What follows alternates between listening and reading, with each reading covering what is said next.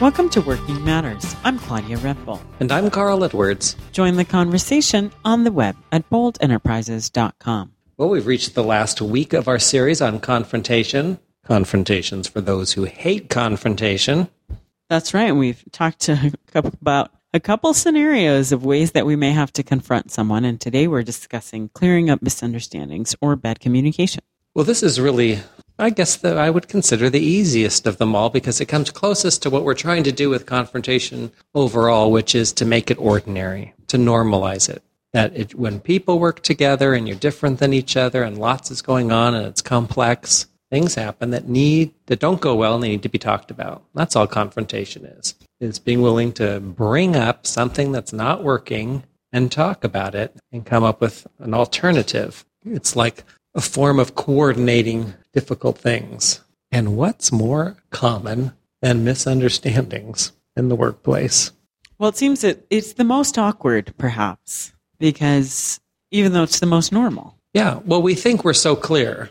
For example, like we're giving instructions and you're in a meeting and everybody's clear and you've had time to ask questions and then it comes out completely differently. And somewhere, something that you thought was, you thought you said it clearly and they thought they heard it clearly. You got a whole different interpretation on it and how it came out looking completely other than how you expected. And that's got to be cleared up. It's not a case of someone not doing their job. It's a case of there being, in that case, a misunderstanding about the scope or the expectations or how it would look. Well, chances are we have been at the receiving end of somebody clearing up a misunderstanding, and that person has been angry, thought they heard something else, confronted us in a way that was inappropriate or angry or just vehemently.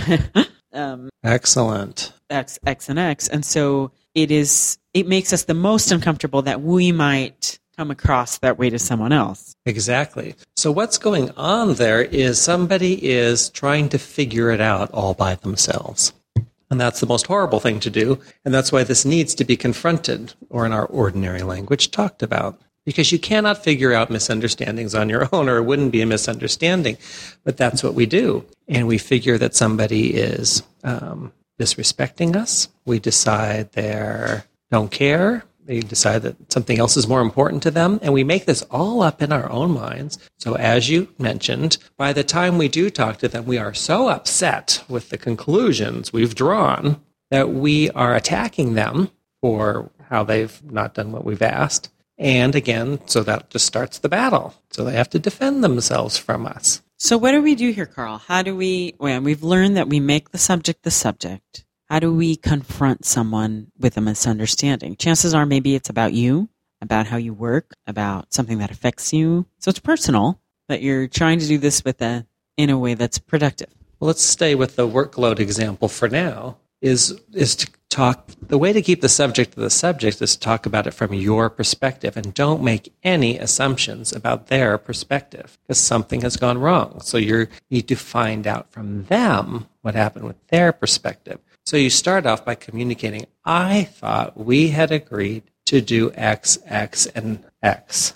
And when it came out looking like Y, and Y, I was caught off guard. So you're just talking about yourself. And then you ask the question. I was wondering how you went away from that. You don't make excuses for them. You don't say, I know you might have misheard it and it might be a misunderstanding. No. Don't help them in that way. Just put it out there and then listen to what they heard. Now, it may be something, you may hear something upsetting, and then you can talk about that. But you just may hear that they heard it from a slightly different perspective, and then they acted on it from that perspective, and that's how it ended up so differently. Another kind of misunderstanding is how people communicate. And we used to work with a certain someone who will remain nameless. Nameless. As usual. Who could not send an email without sounding angry. That's right. And people would come out so worried and so upset that this person was so angry about something that they had done or hadn't done yet. See, now they've done the work of trying to figure out the misunderstanding all by themselves. And they just read into the tone, lack of adjectives and tone of a written piece, things that were never even there. And so they were already worried and already concerned that this person with more power than them was upset. And that was their starting point. So you just look at it for what it is and get it clarified with the person, got your email, and was concerned that you might be upset. So you just suggest it. And it just gives them the opportunity to, no, I'm not upset. I was just asking you a question. 95% of the time with this person that we're talking about, it was simply a question. It was literally just asking the question, what happened? But everybody heard, what happened? Moron. And it was never there. And so, or somebody comes across all sorts of ways, and you try and figure it out, and you feel hurt, and you feel misunderstood, and it turns out they just had a bad morning, and they're coming and they're in a bad space, and it was nothing you did at all. They were reacting out of something else. So if you just put it out there and talk about the topic, that gives them, it's a safe place for them to let you know where they were really coming from. I can't even tell you the implications that this topic really makes for our personal lives too. Learning how to confront, your spouses or your children or people in your life. But I think the idea that we are people, human beings, working together, spending large time, quantities of time together. The fact that we shy from confrontation or we avoid talking about issues makes things worse. Exactly. And things are complicated at work, and lots is going on all at the same time. So what one person just hears that the client is coordinating when a deadline is communicated, and another person hears that they're angry and this is some kind of drop dead thing and they're fed up. And that neither of those things came from the client. One of them came from out of the person who's okay with just direct communication. So when the client said, I want it by this date, that person just received it as information. Oh, good. Now I've got the date it's due by. The other person who's more sensitive about things heard this kind of, demand. And a lot became at stake. And it just was how they interpreted it. So you just got to get that cleared up. Again, you got to get back to the facts and finding out what the facts are. And people can look at the exact same set of facts together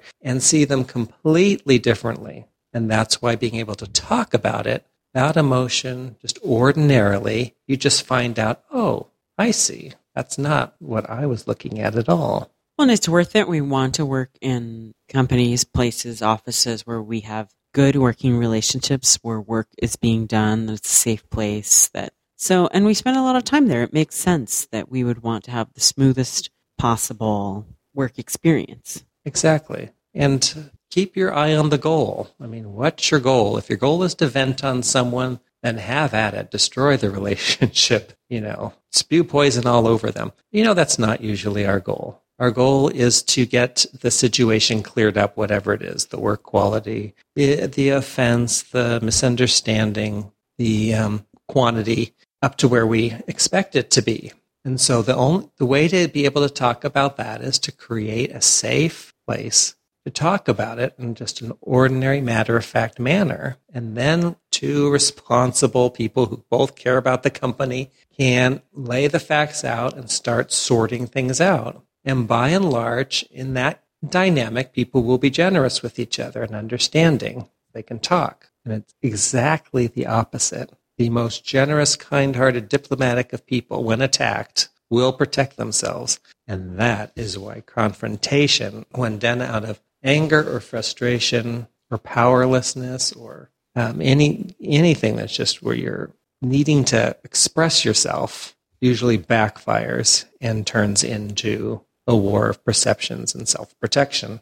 Well, I've certainly learned a lot. If anything, if we can get people or listeners more comfortable with the idea of talking to one another, that's our goal. Thank you for joining us. You're welcome to comment on our blog. We're always up for giving advice at boldenterprises.com.